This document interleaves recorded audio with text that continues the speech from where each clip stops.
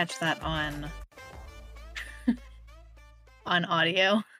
Because like starts, you don't hear that. Yeah. It just picks up where we start talking. But like Got you. everyone who is listening, whenever we record, I use this application called Craig, and we record in Discord with Craig. It's just so much easier because pretty much everyone has a Discord from online gaming. So whenever you ask Craig to join, it says no recording. And it just do. But if you don't know that does that, it will scare the hell out of you. It's very loud.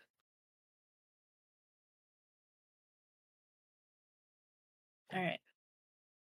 Well, this week it's you. Oh, I didn't even say, hey guys, hey loves. What's up, bro? How you doing, my main man? I don't know what the intro is anymore. I'm covering all the bases. Yeah. Oh my gosh. Yeah. Welcome to the tangent episode, yo. Yeah, and usually, you're the one that does these episodes. Yeah. And I'm like, you know what? I'm fired up today. Well, you usually do the paranormal episodes, so I we know. kind of flip-flopped, but Yeah. when I ask you, you're like, oh, I need the tangent one because I got some things to say. I'm so tired. So, yeah, so this is going to be a tangent episode. And these tangents are about medical gaslighting and just like trauma from like medical stuff. So like yeah, I am so, and I'm not saying every doctor's like this. I have finally, and recently this is why I'm so, because like literally this is just like a recent thing that like the last week or so that I found out some things. Now my new doctor is nice.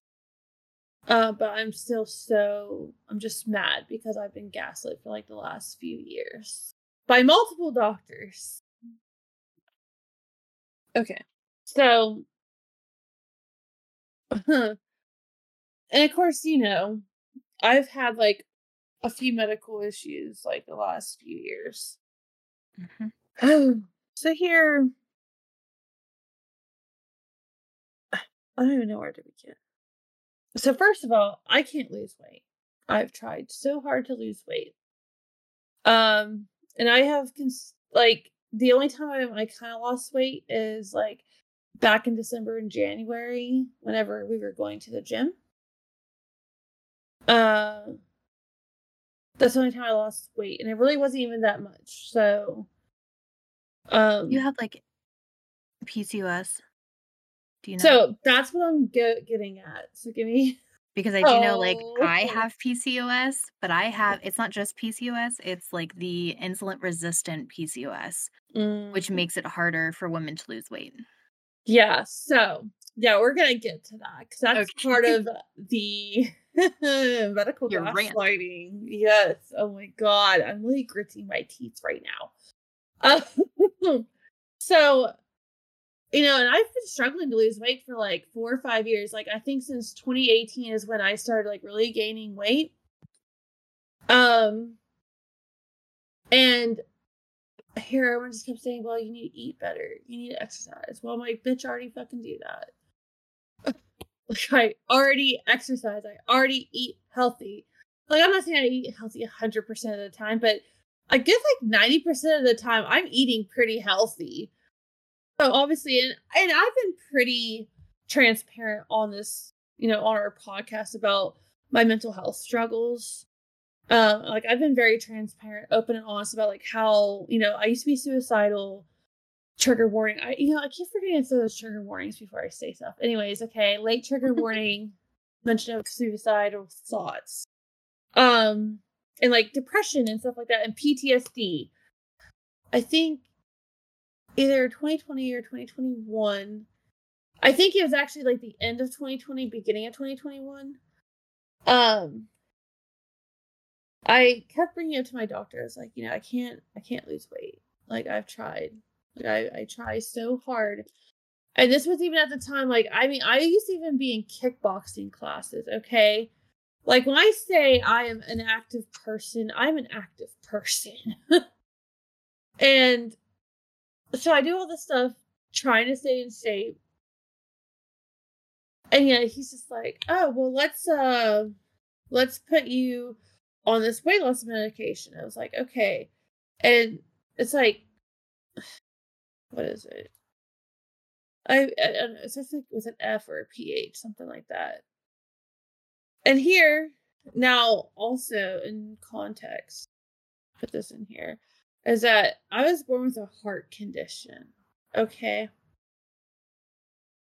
This weight loss medication that I was put on speeds up your heart rate because you're pretty much on speed. No one told me about this, by the way. They're just like, yeah, this will help you lose weight.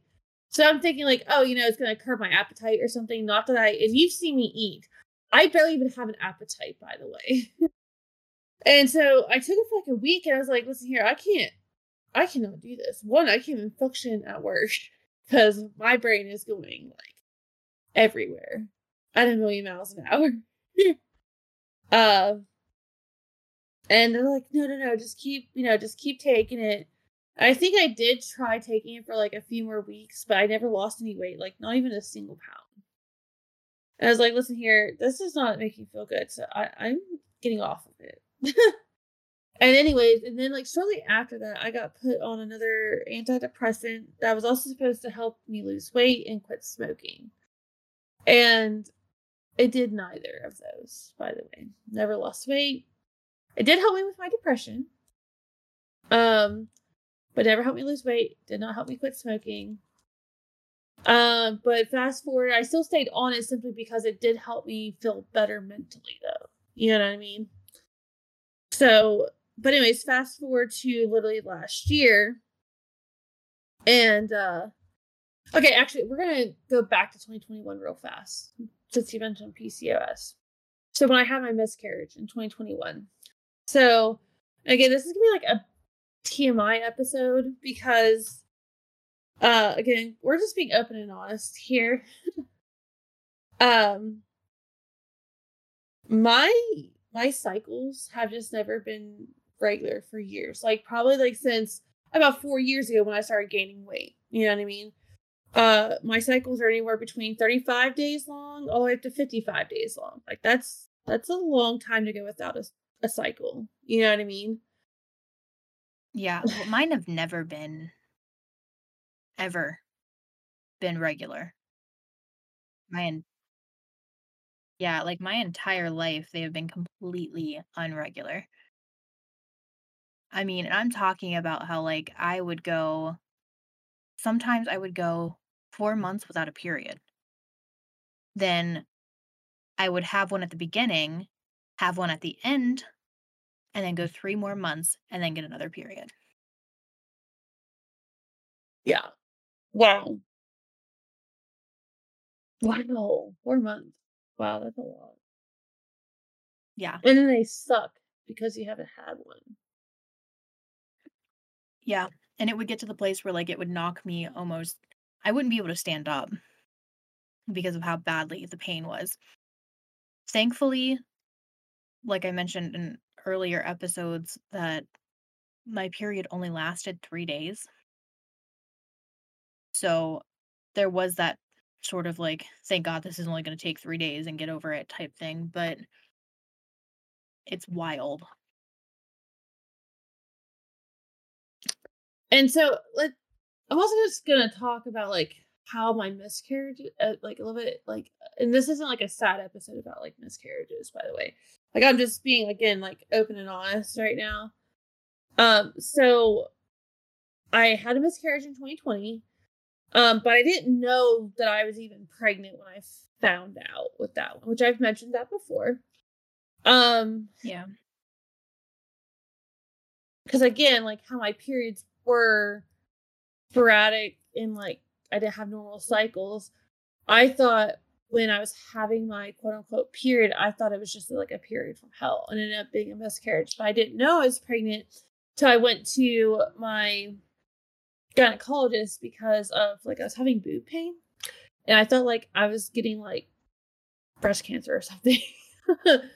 And so she obviously is like, oh yeah, you're so young, your boobs shouldn't be hurting. And she's like, well, are you pregnant? I was like, well, I'm not saying like I'm not, but like I took plenty of tests and they all came out negative. You know what I mean? And I did have my period last week, so I'm like, I don't think I can be pregnant. Well, anyways, that's when she did lab work on me because she wanted to obviously see levels of also like, if your white blood cell counts up or something like that, that can be an indicator of cancer. Anyways, during this time, she actually found out that I was pregnant because I did have HCG like in my blood work. So I was like, oh, okay. She's like, yeah, you just miscarried. I was like, okay, well, I didn't really take it like in a bad way because I didn't even have time to get excited about it. And she said, no, everything cleared out by itself. So we're good. You don't have to get surgery. But then she's like, because I brought up about PCOS because like my period's just not being normal and stuff like that. And she's like, oh no, I did tests on you. Your labs are perfect. You don't have PCOS. And she's like, your ultrasound shows you don't have PCOS. And I'm like, okay, cool. So anyways, let's now fast forward to last summer. Remember last summer when we went and did that? Oh my God. You know what? I'm sorry. My brain is just like frazzed out for some reason. I can't think of the name. But the event that we did that was like right on the river, that was like in the summertime. Yeah. Okay. And like I was selling types of candles and we were selling paintings. Yeah, it was one of the vendor shows. Yeah, exactly. Thanks. But remember how I broke out in hives? Right. So I went to the doctor for that because I kept breaking out in hives for like a week straight. I'm like, I don't know what's going on, Well, my doctor decided, and I went in there for freaking hives. And of course at this time I was still on my antidepressant at the time. But I really wasn't like sad or anything. I literally went in there for freaking hives, I didn't go in there because I was, feeling bad still or anything like that. I was actually really good because, we had a good show or the vendor show went good and I just got the job at the pharmacy. Like my life was going in a really good direction. Like I didn't have stuff to be depressed about. You know what I mean? Anyways, again, I want to make this very clear that I went in there for fucking hives. And in that same appointment, I got put on and I didn't know this, by the way, because no one came and discussed anything with me. And this is also my fault for not questioning more. Like I just like trusted my doctor. You know what I mean? Like I just trusted him. I was like, okay, they have my best interests at heart. They know what they're doing. You know what I mean? Anyways, I got put on a bipolar medication that I ended up having a really bad reaction to. Because I'm not bipolar. But I got diagnosed as bipolar. Like misdiagnosed. When I went in there for fucking hives. Honestly, God, doctors are so I know there are good doctors out there. I know that there are good doctors out there. I went into the hospital. See, I have stories too, let me tell you. I went into the hospital, the emergency room. I won't say what hospital it is. I think I already told you this story, but I went in with my dad because we were both feeling ill. Yeah. I had a fever. So I come in and I had like a little bit of a cough, but I was still feeling fine. Like I could get up and do things. And this woman comes in, To this day, I don't even think she was a doctor. I think she's just some random woman who found a pair of scrubs and was like, "Let's play." 'Cause she came in, she looked me dead in the Uh, face and goes, "Honey, we need to get you on some serious medication. You have got, um" oh, no, no, no. She said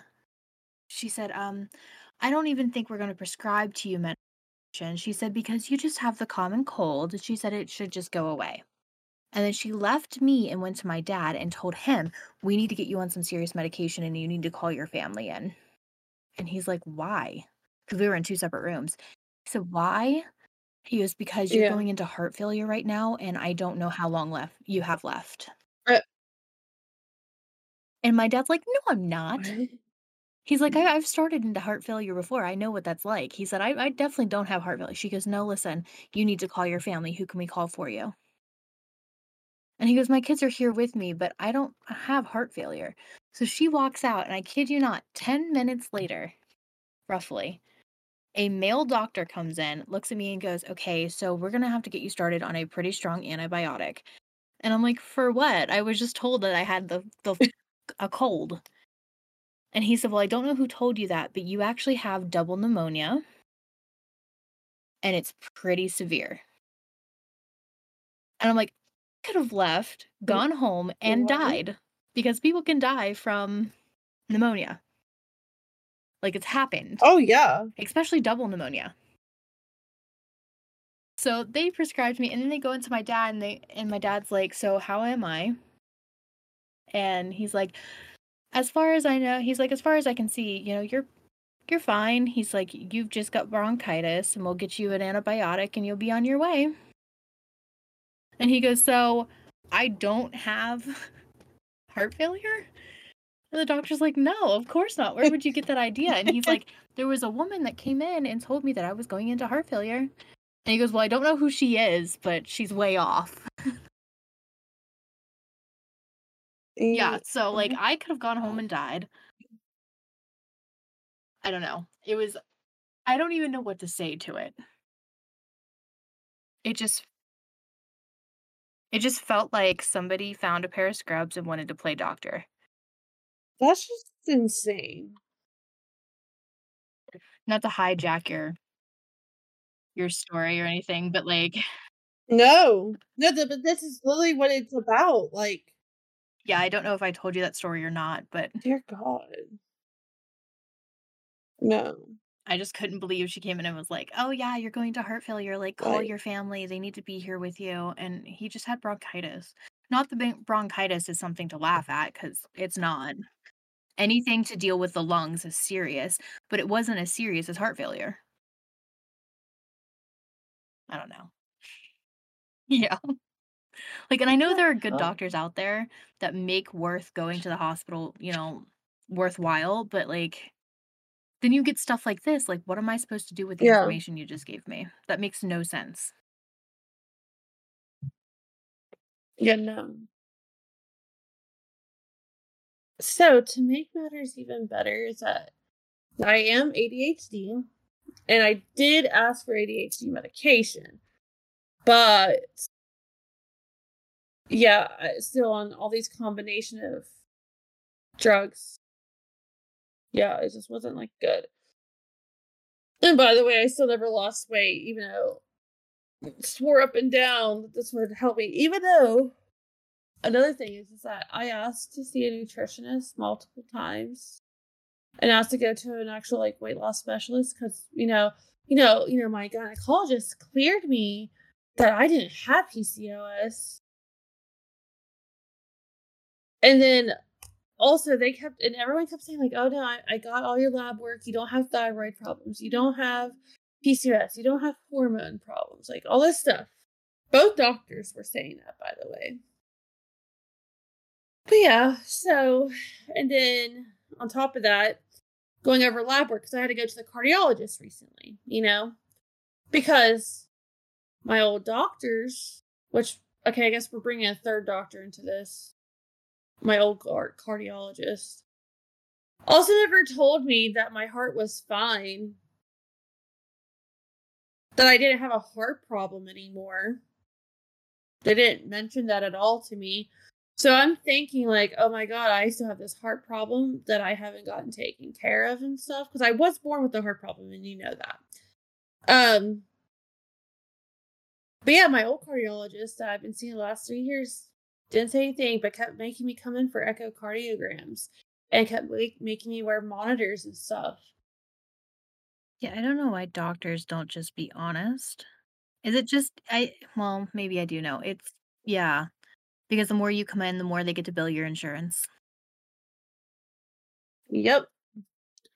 And so when I went to my new cardiologist 2 weeks ago, because my new doctor that I started seeing after the UTI incident ended up referring me to a cardiologist because she's like, I'm listening to you. She's like, yeah, you don't really have like, because I guess like your heart makes a sound when you have Yeah, mitral there's like valve a prolapse. Yeah. And apparently I just don't have that anymore, which is great. I'm so thankful for that. Um, like, and no one ever told me. So this whole time I've been thinking that I had a heart problem that I don't have. And I'm pissed. So, but yeah, anyways, I got to the new cardiologist and she's like, yeah, your EKG is perfect. She's like, I'm still gonna, do a heart monitor on you only because, you know, I want to officially clear you. But she's like, she's like, I am 99.99% sure. She's like, this is gonna be the last time you see me. I was like, oh, okay, that'd be fucking not. I mean, she yeah, was really nice. You know what I mean? It's just like you don't want to see a cardiologist. You know what I mean? Especially when you're like 30 or even in your 20s. Like you right. shouldn't be seeing a cardiologist. You know what I mean? I'm just again, I'm so tired of getting gaslit. So then the next day, so because also the cardiologist, ordered like a bunch of Mhm. different lab results as well. And then I had an actual appointment the next day at my new doctor. Okay, like the one I got the second opinion from and ended up switching to. And she's going over all my lab work with me, and she's like, I was like, yeah, everything's great. She's like, well, she's like, yes, you're especially like for your weight and stuff. She's like, you're healthy. Um, but she's like, your thyroid is actually off. I was like, oh, I was like, well, it's never been off before. She's like, no, we got your lab results from like the past few years, and no, this particular thyroid level that we're looking at has always been low. Like, what? What? Yeah, like I was like, I asked for my thyroid, and like, so my previous doctor did look at my thyroid levels, but I was always told that my thyroid was fine. And here to find out it is not fine. Not that it's like severely messed up, but it's messed up. And then she was telling me, she's like, yeah, well, this thyroid level has a lot to do with your hormones. And she's like, I really think you have PCOS. She's like, I can't do anything right now. But she's like, in the next few months, we're going to bring you in and we're going to test more in depth hormones and stuff and some other lab work. I don't know what they do for PCOS, but she's like, I really think that you have PCOS. She's like, I was like, yeah, well, my other doctor, my last doctor cleared me. And she's like, no, they didn't even test you. I was like, are you fucking kidding me? And because, like, that was like one of the stuff I requested because I wanted to know why I kept having miscarriages. Because PCOS can cause miscarriages. well, did you like something I one of the reasons why I never thought that I actually had PCOS, even though it had been mentioned to me multiple times, was the fact that it says polycystic ovarian syndrome. And through some research, I found that even if you have PCOS, there are people out there who don't have cyst on their ovaries. Mhm. Oh, really? And multiple doctors have said, women doctors, I should say, multiple women doctors have said that they hate the name polycystic ovarian syndrome because it is so misleading. People believe that if you have PCOS, you have to have cysts on your ovaries, and that's not true. You can have PCOS without the cysts, which is what I have. Yeah, and see, I don't. That is one thing. I don't have cysts on my ovaries because obviously through all these miscarriages and other ultrasounds I've had trying to figure out like why it's been because it also takes me forever to get pregnant. So every time I've gotten pregnant and then the miscarriage and stuff, it's taking me a little bit over a year to get pregnant. Right. So I've just like struggled hardcore getting pregnant. Like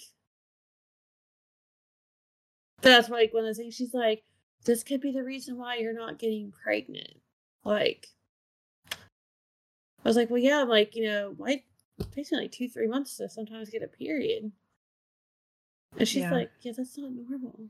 I was like, well, I kind of knew it wasn't normal, but I was like, everyone also kept on telling me like, oh, it could take a while for my system to get back to normal because of having a miscarriage. Like, literally, my old doctor told me that it could take up to 2 years for my periods to regulate. And she's like, no. She's like, yeah, sometimes it could take up to 2 years to regulate after you have a baby and you're breastfeeding.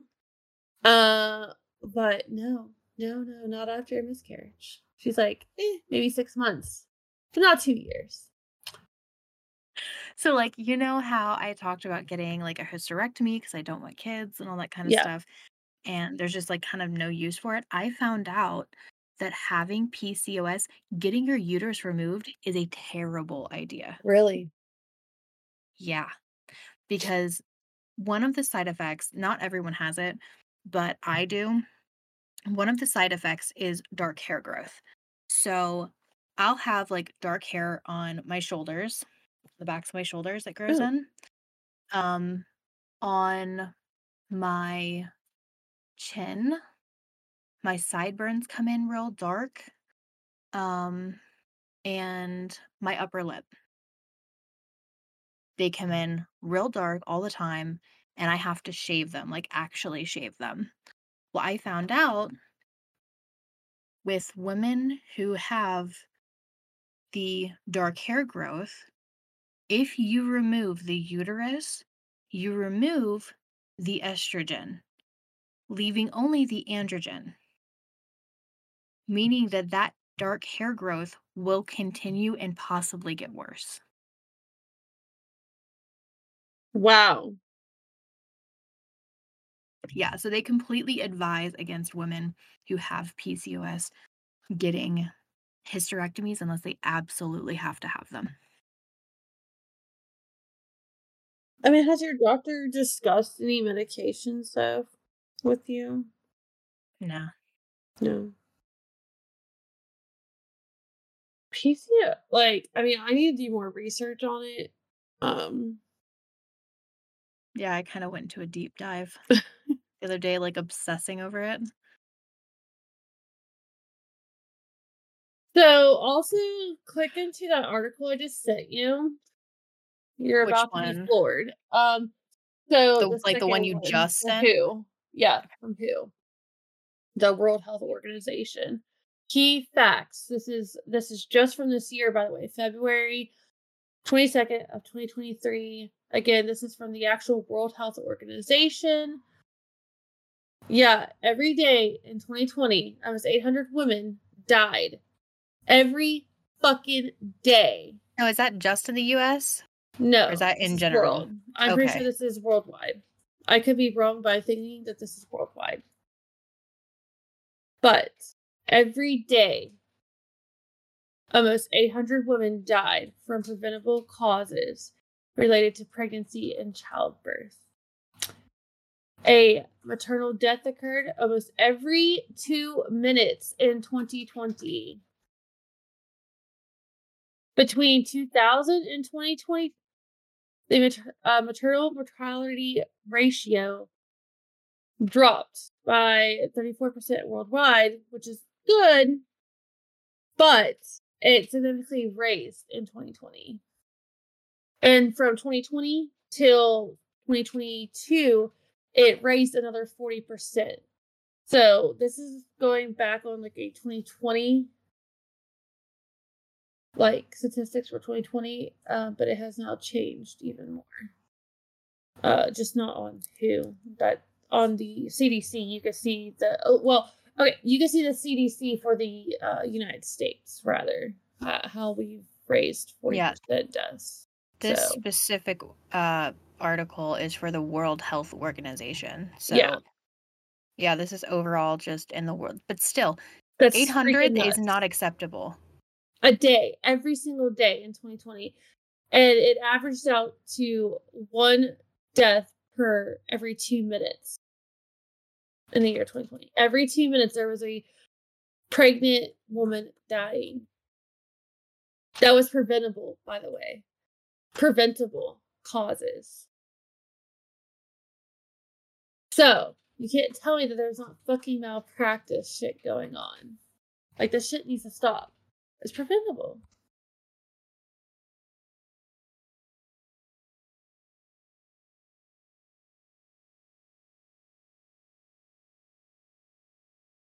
Like, it's just fucking... I'm going to send you something. This is from 2018 Okay. on the deaths for women, like pregnancy-related deaths for women in the United States. Not the world, the United States. Mhm. Yeah, it's fucking disgusting. And also, so this is also why I trust home births over hospital birth, because did you know that midwives are actually more educated on how to stop hemorrhages? And if you take like a midwife, especially like one that does home births or like a birth center birth, they're they have such lower mortality rates. It's not funny. And on top of that, like their hemorrhages, they stop like super quick most of the time. Like, yeah. Yeah, it's fucking disgusting. Well, this says in And how it even 2019. says 70% of pregnancy-related deaths from hemorrhage are preventable. Really, Yeah. there's herbs. So, okay, so like what happens during a home birth? And this might not happen in every practice, but there are some practices between like home births or even like birth center births. Like there's just strictly ran by midwives. So there's no OBGYNs here, by the way. They're all midwives. Sometimes they'll have you take special like herbs that help prevent hemorrhaging ahead of time. And also they do have like shots with them as well. Of Pitocin now, because it also depends on what type of hemorrhage that you have. But yeah, they do have like there's herbs that they use that is like not an essential oil, but like a tincture, you know. But and then also they, like I said, they have the shots of Pitocin, which isn't like, I mean, okay, Pitocin's Pitocin, but the shot of Pitocin is not like the Pitocin that you get during your induction. Well, it's really for fast reacting because, like, you know, it does mimic oxytocin. But it'll help you. It helps your uterus contract to help stop that bleeding. And of course, they do also sew you up sometimes, like, you know. Yeah. But yeah. Continue what you were saying. I just looked it up, related to the thing I just sent you. Approximately since 2019, approximately 861 women have died in the United States for pregnancy within 42 days after delivery. The estimated maternal mortality rate was 26.4% per 100,000 live births in 2015. It was only 4.4% per 100,000 in Sweden, 9.2% in the United Kingdom, and 7.3% in Canada. Now, we're supposedly the greatest country on earth. Yeah. But 26.4% of women who give birth die within 42 days of delivery. Mm-hmm. How does that make sense? It doesn't. Because our healthcare is fucked up. That's really what it is. Our healthcare is so fucked up in this country. And I'm not here sitting there talking about like, well, we need universal healthcare. One, I'm definitely for universal healthcare, but this is not that topic, actually. I'm talking about like our healthcare fucking blows. I'm not talking about anything with insurances. Like literally, like the care that women get in this country is just fucking horrible for how great we're supposed to be and like how medically advanced we are and shit. Exactly. And yet we have the highest death rate and highest cesarean rate. Like, what the fuck is going on? I know, I'm just happy that home births are starting to become more popular. Us women are taking our power back. Because that's another thing is like, fucking hospitals are like, you can't do that. Oh my god, you need my bitch? I don't need shit from you. No. Like, my body knows what the hell it needs to do. Like, get the Yeah. fuck out. I'll tell you when the baby's out. Thanks. Bye. Well, I mean, like I've said before, women have been giving birth for literally ever. Literally since the beginning of time. Like, if it Yeah. wasn't for us women, none of you motherfuckers would be here. We ourselves wouldn't be here if it wasn't for our ancestors. Yep. But yeah, if you go to your doctor, like an OBGYN, you say, oh my god, I'm considering a home birth, they're gonna be like, gasp. Oh no, you can't do that. You could die at home. Well, That's what I'm saying. Like, it's fear mongering. yeah. And I'm not saying, like, yes, childbirth can be scary. It can be. It can be dangerous. You know, I'm not saying that it can't be. But the way that doctors handle it, they're always treating it as an emergency, and it's not. Yes, there's going to be some of those births that are emergencies, like preterm labor or like preeclampsia, stuff like that. Hemorrhages can be an emergency. But the thing is, again, you know how many hemorrhages happen at home births? Like a lot. They do happen. But again, midwives, they know how to treat that shit without it turning into a whole catastrophe like they do in the hospitals, and everyone's rushing around the room, panicking and shit. Oh my god, I have to cut the baby's cord, you have to get this out, da, da, da, da, da. And it's like, no, you know how midwives do it? They do shit quietly. Half the time you don't even know what's going on. Like, they'll talk you through it. But they'll be like, oh hey, I'm gonna give you this shot because you're bleeding a little bit more than I like you to be. You know what I mean? They're like, just hold your baby, cuddle your baby, because that's gonna help you. And I'm stating facts here. Like, it's proven facts that hugging your baby, hugging your spouse, or whoever your support person is, literally hug them, because hugging and cuddling and stuff releases oxytocin. And oxytocin helps you clot, by the way. So, no, they're like, here, hug your newborn baby, cuddle the shit out of it. I'm going to give you this little shot to help you out, but, like, you're going to be fine. And then everything's fine. But yeah, at the hospital, they're like scrambling around, like, oh my god, call the OR, call this. And it's Well, just and the like, first thing that calm they do at down. the hospital when your baby is born is literally take the baby from you. Yeah. Whereas they're like, nope, this is your time. You got to bond with the baby. Yeah. Yeah. They're like, yeah, we're not doing anything. We're not going to wait yet. Nothing for like at least an hour. They're like, just do this. Literally. Like, purge it to breastfeed and stuff like that. They're smart enough to know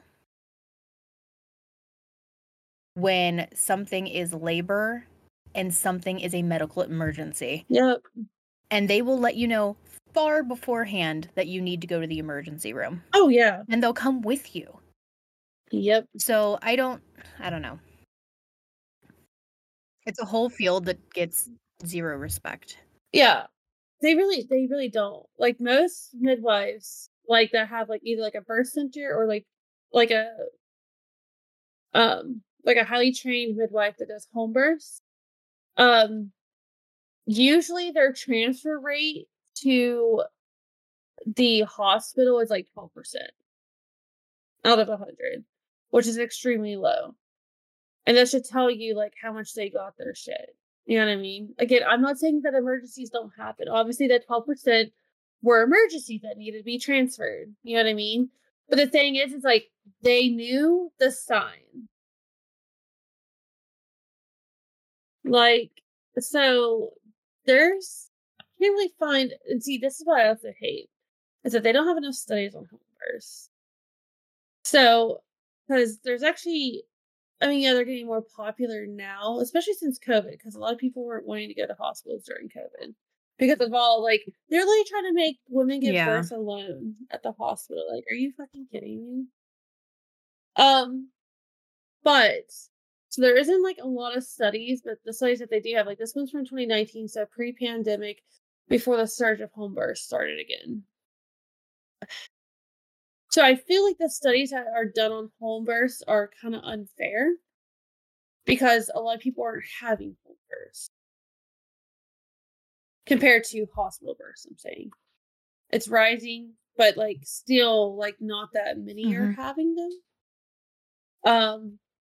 So they usually like hospital births are, there's a 32.1% of the mortality rate out of 100,000. That's a big fucking, or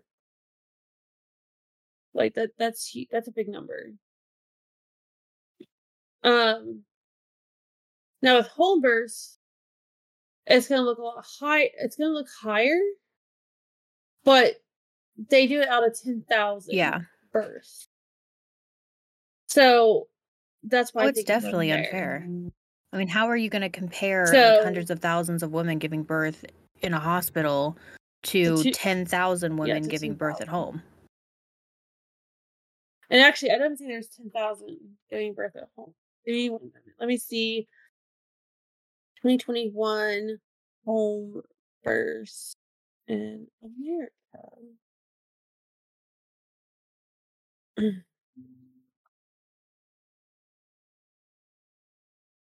Okay. Okay, so there was. So, and this is from the CDC website. I'm looking at my phone now, not my computer.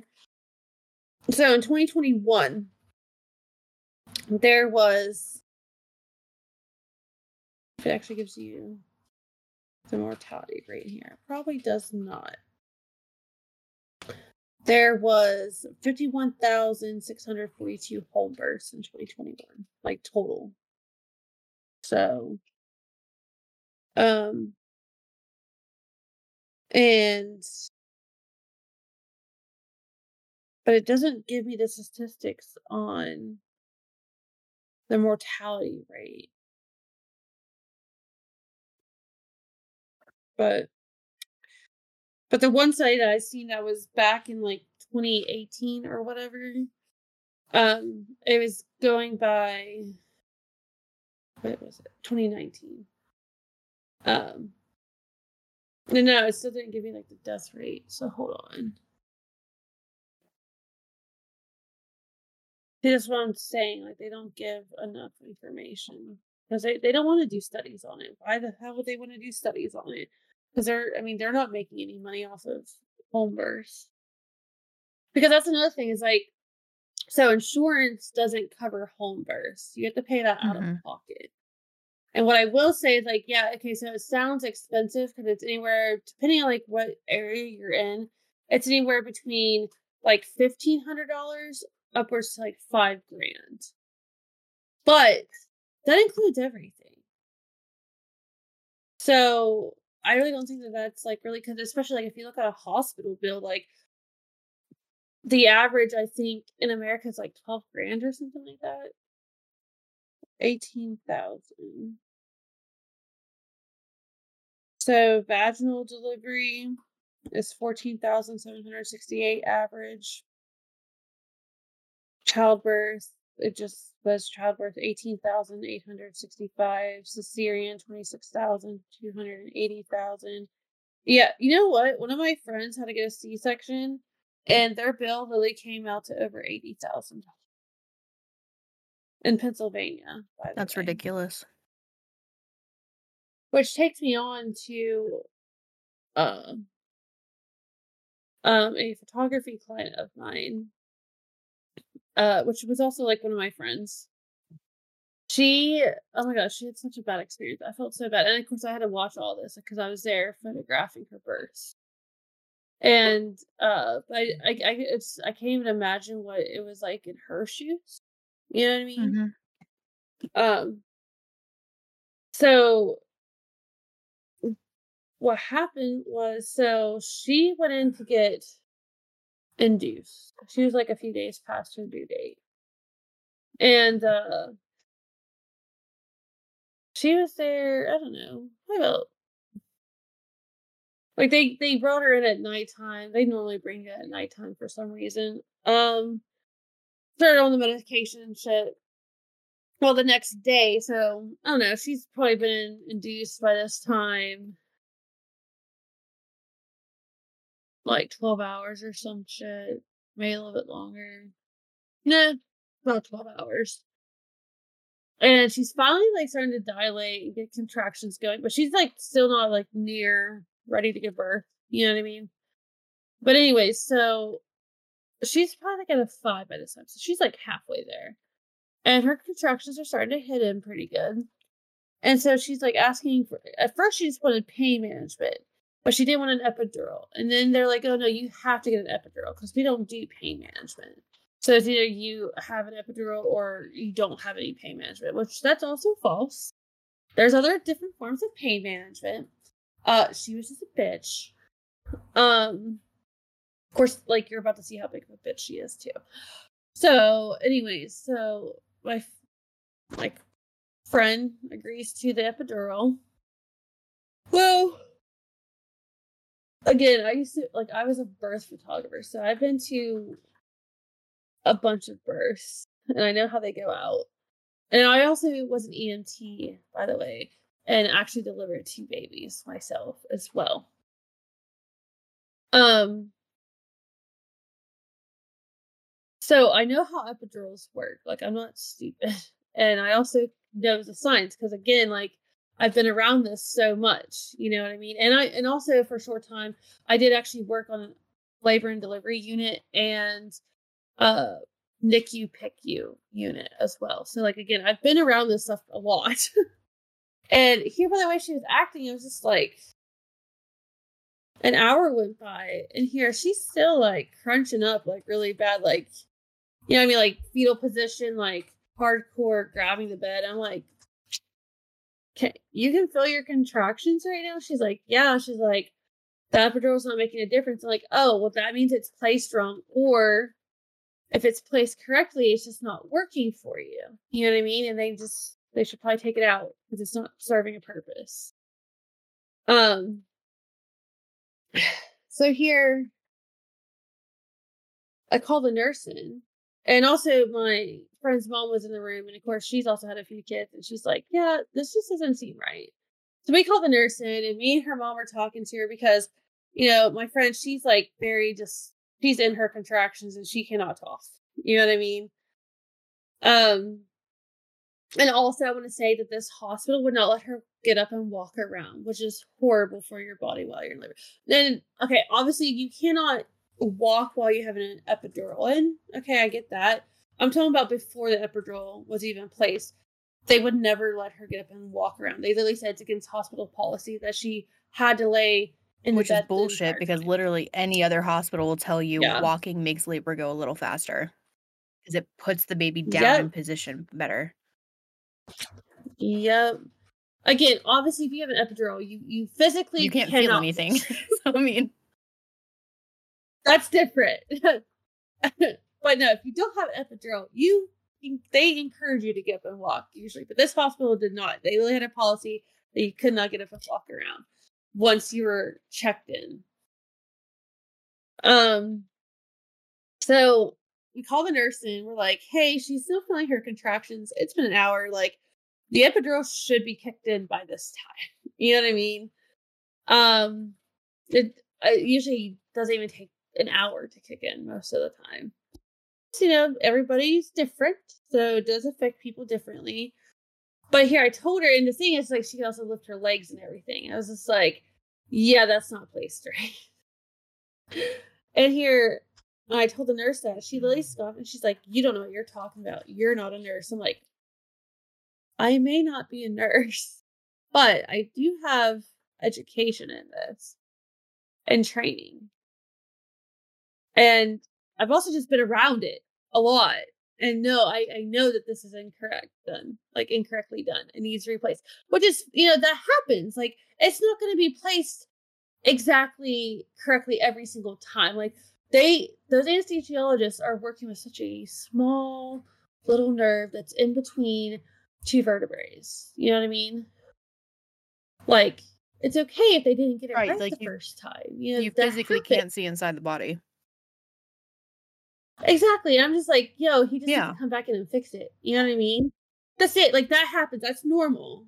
All you're asking is for reassurance that it was placed correctly, which should not be an issue. Yeah. Nope.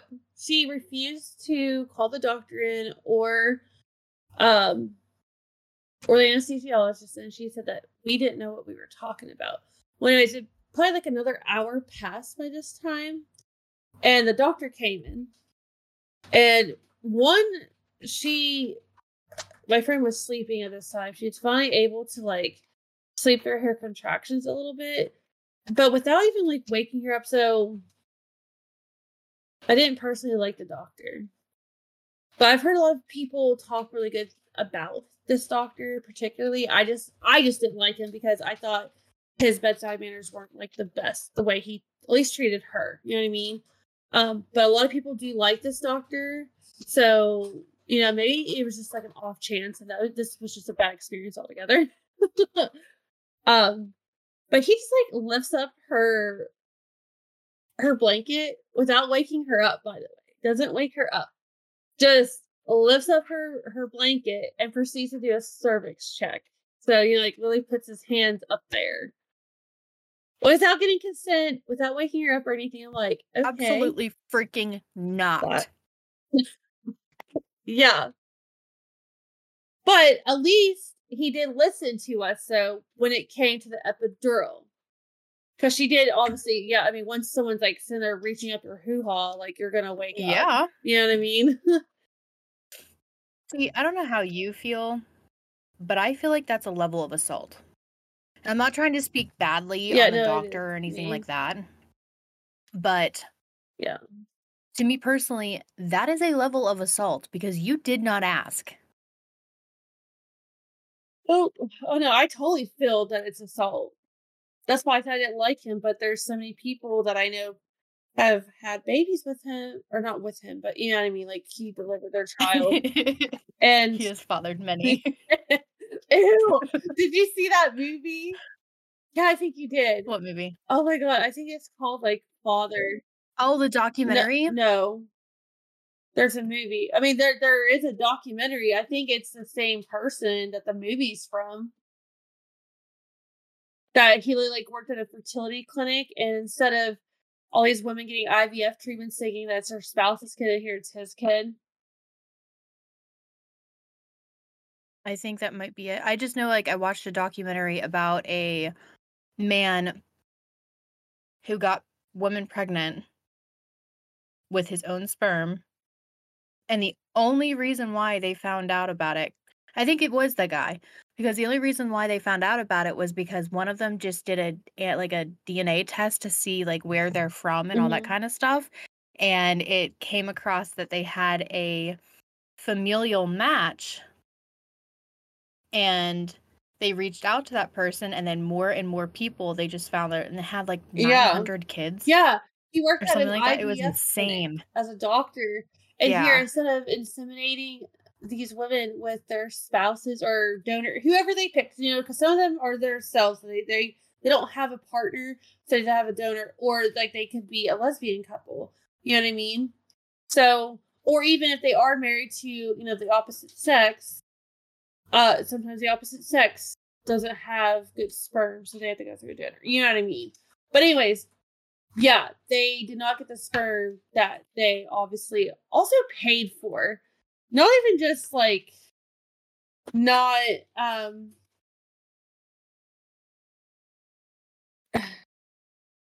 like yeah, like not only did they pay for that sperm and the whole treatment, yeah, that just fucking weird. So weird. And did he ever get in trouble or did he already die by this time? Um, But yeah, so going back to my story, sorry, that was like a whole sidetrack thing. Because he has fathered many. um, yeah, so, but yeah, I mean, I've had other friends and people that I know that have had the same doctor that they've had wonderful experiences with childbirth with him. So again, this is might have just been a whole bad experience, sadly for her. But he did listen to us about the epidural. I was like, can you please like get like either you or the anesthesiologist please take a look at this because her epidural now has been in for like 2 hours and he could see her that she was feeling her contractions. So he actually did like um a like reflex check on her. And he's like, yeah, that's not placed right. I'm gonna get the anesthesiologist in here.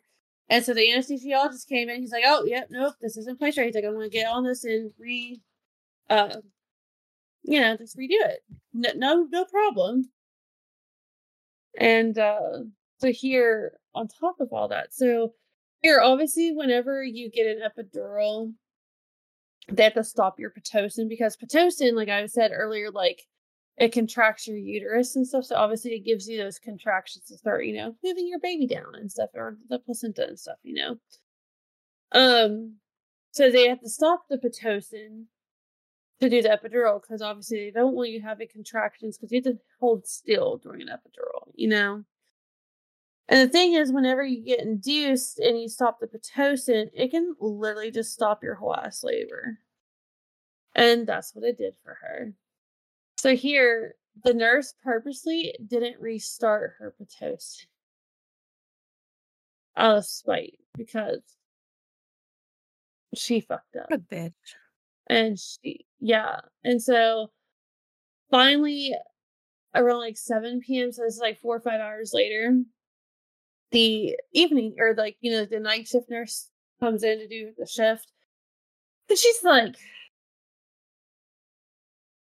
when was this Pitocin hung? And I was like, it's been there since this morning. Like, yeah. She's like, oh no. She's like, that means it wasn't restarted. I was like, yeah. I'm like, the other nurse hasn't been in here since the last time she got her epidural for the second time. That's been like 4 or 5 hours ago. And she's like, oh yeah. She's like, it looks like the nurse before me didn't restart the Pitocin then. And so that nurse did restart the Pitocin. But by this time, her labor stopped for too long to where it wasn't kicking back in. And then they, around midnight, came in. So there's like 3-4 hours later, because the baby's heart rate started acting up. And then she had to get a C-section. And then to make matters worse, she got a bad infection from the C-section surgery. So, and they sent her home. They sent her home with the infection with no antibiotics or anything, by the way. That's ridiculous. That's why, like, Yeah, you should try your so best to stay away from C-sections unless medically necessary. yeah. Or unless it's like your choice, but then you kind of know what you're getting into because you Yeah. planned it. But um so yeah, they sent her home and like it was like a few days later, I was like visiting her. And I was like, like, why are you shivering? So I could tell she was shivering. She's like, I don't know. She's like, I just can't stop shivering. I was like, well, are you cold? Because it was winter time. I was like, are you cold? And she's like, no, I just can't stop shivering. I'm like, oh shit. I was like, well, let me look at your C-section. And here I was like, this doesn't look good. I'm like, you really need to call your doctor, get an appointment like ASAP, because this doesn't look good. So she did. And I forget if she went like that day or the day or like the next day or something. And I'm pretty sure like her sister took her to the hospital, or not the hospital, but the or the doctor's office. But then at the doctor's office, that's when they found out that she has like a really bad infection. They're like, oh no, you need to go to the emergency room. So her sister went back, like her sister dropped her off at the emergency room. but then went back and like got her kid. And sorry, my cat. So here, and then so I met with her at the emergency room because I didn't want her to be by herself and stuff, you know. Um, and literally while we were like in the emergency room, because she couldn't really sit down because like, she was like by this time she was in so much pain, that she couldn't sit down. Well, then all of a sudden, like I started seeing her like this blood coming through her gown, like right where her stomach is. So I lifted up her gown. I was like, let me look at you real quick because I mean, obviously, like again, like I have, training and stuff. You know what I mean? Like it's nothing weird. And literally, as I'm like lifting up her gown, her C-section starts ripping open. So then I'm starting to like, at that point, because like it's not like I have anything there to help me out. So at this point, I'm a little panicky, and and so I just start grabbing like towels and just start pushing them against her belly because I'm just like, I don't know what this is going to be like. Just in case, like I don't want your insides coming out. Like I don't know what happens. You know what I mean? Like I've never had to deal with this. And I'm still like yelling out to the nurse's station. I'm like, someone needs to come in here now. And then she had to go in for another surgery to fix all of that. Like literally clean out the infection, re-sew everything up. And then she literally had to be in the hospital for a freaking week, dude. I was like, wow. That's insanity. Yeah, and then on top of that, she had to have wound care for 2 months, which I did actually most of her wound care. Like there was a nurse that stopped by, I'm not sure if it was every day or maybe every other day, something like that. But I'm the one that actually would stop by like twice a day and like change out her stuff for her because like she can't do it. Like you can't really see your stomach, especially like when you're recovering postpartum and stuff. Like your belly is still big. It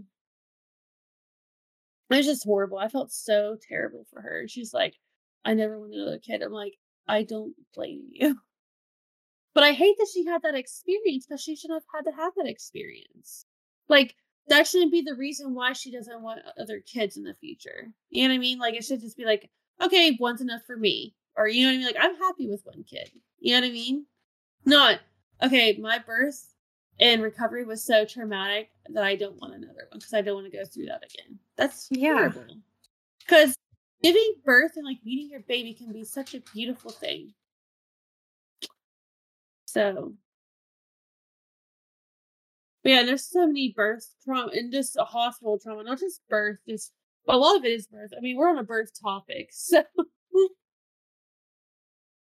but yeah, I just no. Okay. We're just gonna read some medical PTSD and trauma stories. Let's read this one. This one's a C-section story. So I had a torture C-section 12 years ago and now have medical PTSD. 12 years ago, I had a C-section that still makes absolutely no sense. Might be. The epidural didn't take and I could still move my legs, but my crappy evil doctor wanted to get it over with, so he started the surgery anyways. I felt a lot of, oh my god. She wasn't numb for her C-section. What? This is fucking horrible. Oh my god. Yeah, the epidural didn't take and I could still move my legs, but my crappy evil doctor wanted to get it over with, so he started surgery anyways.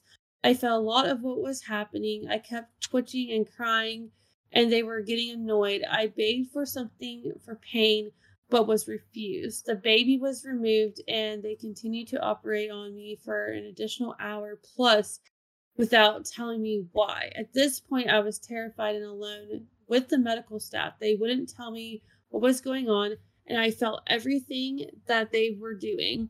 Nurses were called to hold my legs down as I begged for pain relief. The anesthesiologist leaned over and said, I can't give you more epidural. You're wide open on the table." Then he went back to reading his newspaper. I felt like I was dying and I started praying for God to take me now because I couldn't do this anymore. I felt like I was in a horror movie. Towards the end, the anesthesiologist was getting annoyed with me or getting annoyed by me praying for death and put a medication into my IV. The medication made me feel heavy. I felt I couldn't keep my eyes open, but then the pain would jolt me awake.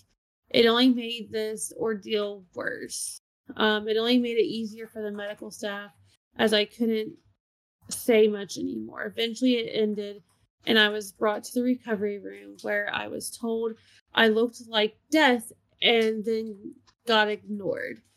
I was 20 years old and scared, and the doctor showed me no respect at all. I wasn't treated like a person. I never thought a patient could be treated the way I was in a developed country. I was told until many, many hours later that the additional surgery was due to a cyst that had grown and was strangling my fallopian tube. They said I could have lost the ovary and they saved the ovary. I still don't know if I believe them because why wouldn't they tell me that or tell me what was happening while I was laying there asking? I never wanted to get pregnant again. I had bad postpartum depression. I feel some of that was because I was tortured and surgery was performed on me while I was awake and feeling the surgery. I also had an abusive husband and no real support system. I remember speaking about the surgery and being told I have a baby to raise. Bless you. Oh my God. Thank you. Thank you. Um, Let me see here. Sorry, I lost my place by sneezing. I'm being told I have a baby to raise and I should move on. I should have sued, but didn't. I was just too messed up to even look into legal stuff at the time. Fast forward 12 years, I still have nightmares and flashbacks. I avoid the doctors and have neglected my health. I decided it's time to take my health serious. I made a dentist appointment. It's today at 2 p.m. Another doctor's appointment for the coming months. I am so terrified of letting people have access to me and control over me that I'm having a full-blown anxiety attack right now. I'm so scared. I know I will probably be okay, but I still can't stop freaking out. I also just realized this dentist has moved to the very same building my torture C-section doctor has his main office. Am I crazy for still being affected by this 12 years later? What can I do to move on? Any advice? I feel like such a loser for letting this get to me. No, girl, you have every reason and right to feel the way you do. I don't know the statute of limitations when it comes to like malpractice, but I almost wonder if she could still do this, like still go after them.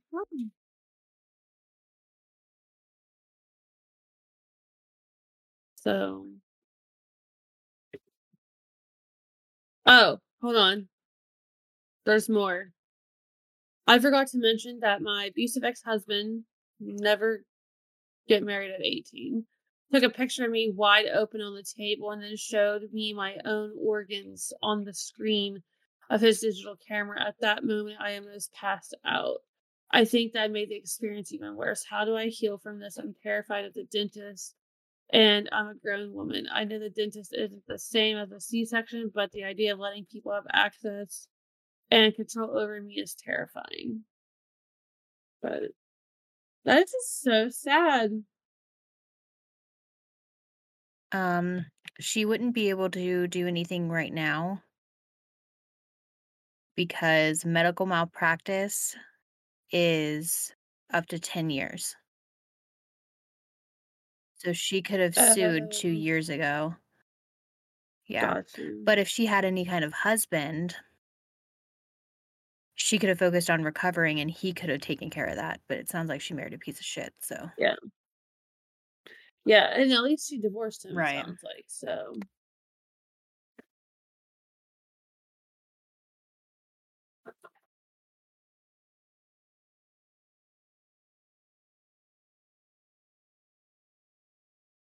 Okay, so I'm gonna read through this. It's short, but then we can like wrap it up because it's a pretty long episode. Um, so my medical PTSD keeps getting reinforced. How am I supposed to recover when my worst fears are proven right over and over again? Apologize for the long rant.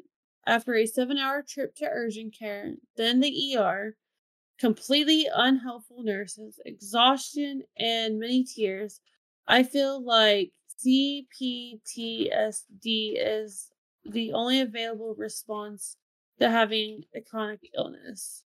It took me 7 years of gaslighting and being forced to go on birth control to get diagnosed with endometriosis. Then my surgeon left cysts in me, and I didn't look everywhere she promised to. I literally cannot think of a single good doctor I've had for my physical health problems in my entire life of having health issues. I cannot recover. I gaslight myself over symptoms I can see with my very eyes. It took me 2 days to go to the ER over signs of internal bleeding and sudden vertigo because I convinced myself it wasn't happening before any doctor could do so. Jesus. Then my blood work, CT scan, and urine came back completely normal. No one understands how crushing this is. I feel like I've made it all up. I feel like the nurses at the ER think I made it all up. I hate having health issues. I hate how I am treated for it. I hate having these scares. I cannot stand our system. I hate No, I was just about to say I hate the medical system. Like, a man goes in We're fucking cold and gets like hooked up with morphine and shit. well, I mean, a man goes in to get what they call fixed, Yeah. you know, to stop having kids. He gets morphine. They go in and tie a woman's tubes, she gets Advil. I don't see how that's okay. Even like so like my dad took me out for lunch today and we were just talking about certain things and then also what popped up in the conversation was my last miscarriage. And I was like, like whenever you have a miscarriage, especially like the further along you get, you do go into actual labor. Like you have contractions, they're consistent, like you can literally time them. You still pass your baby. You know what I mean? He's just not alive, sadly. Um, but I was telling my dad, I was like, it's just not fair how women get treated medically because I'm like, you know what they gave me for my miscarriage for pain, which is full blown labor. Actually, even my friends that have had miscarriages, they say that they'd rather have a baby than have a miscarriage. They've all said that miscarriages are more painful than what their labor was for like having their full term baby. So they gave me fucking ibuprofen. Which you They're honestly like, shouldn't be oh taking, because if you're bleeding, which that's what a yeah, miscarriage is, if you're bleeding, taking ibuprofen is gonna cause you to bleed more. yep, It's a blood yep, thinner. yep, yep. This is what I'm talking about. Like our women's health is not taken seriously. No. And then Like, I'm not saying any of this to, like, beat down men or anything like that. I'm just no, saying that when God I go no. into an emergency department, I want them to take me as seriously as they do a man. Do not ask me if it's Yeah, my damn period. I will tell you if it's my period. yeah,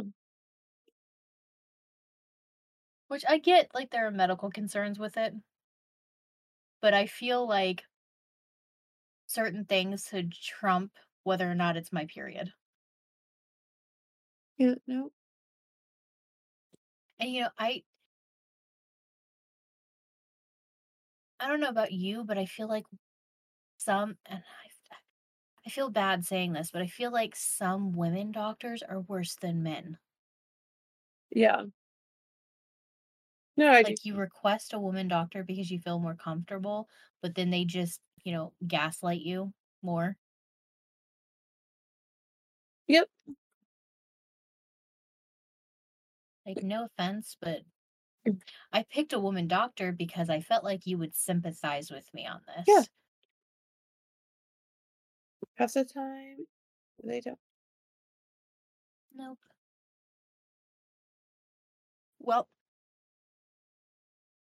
this has been a very informative episode.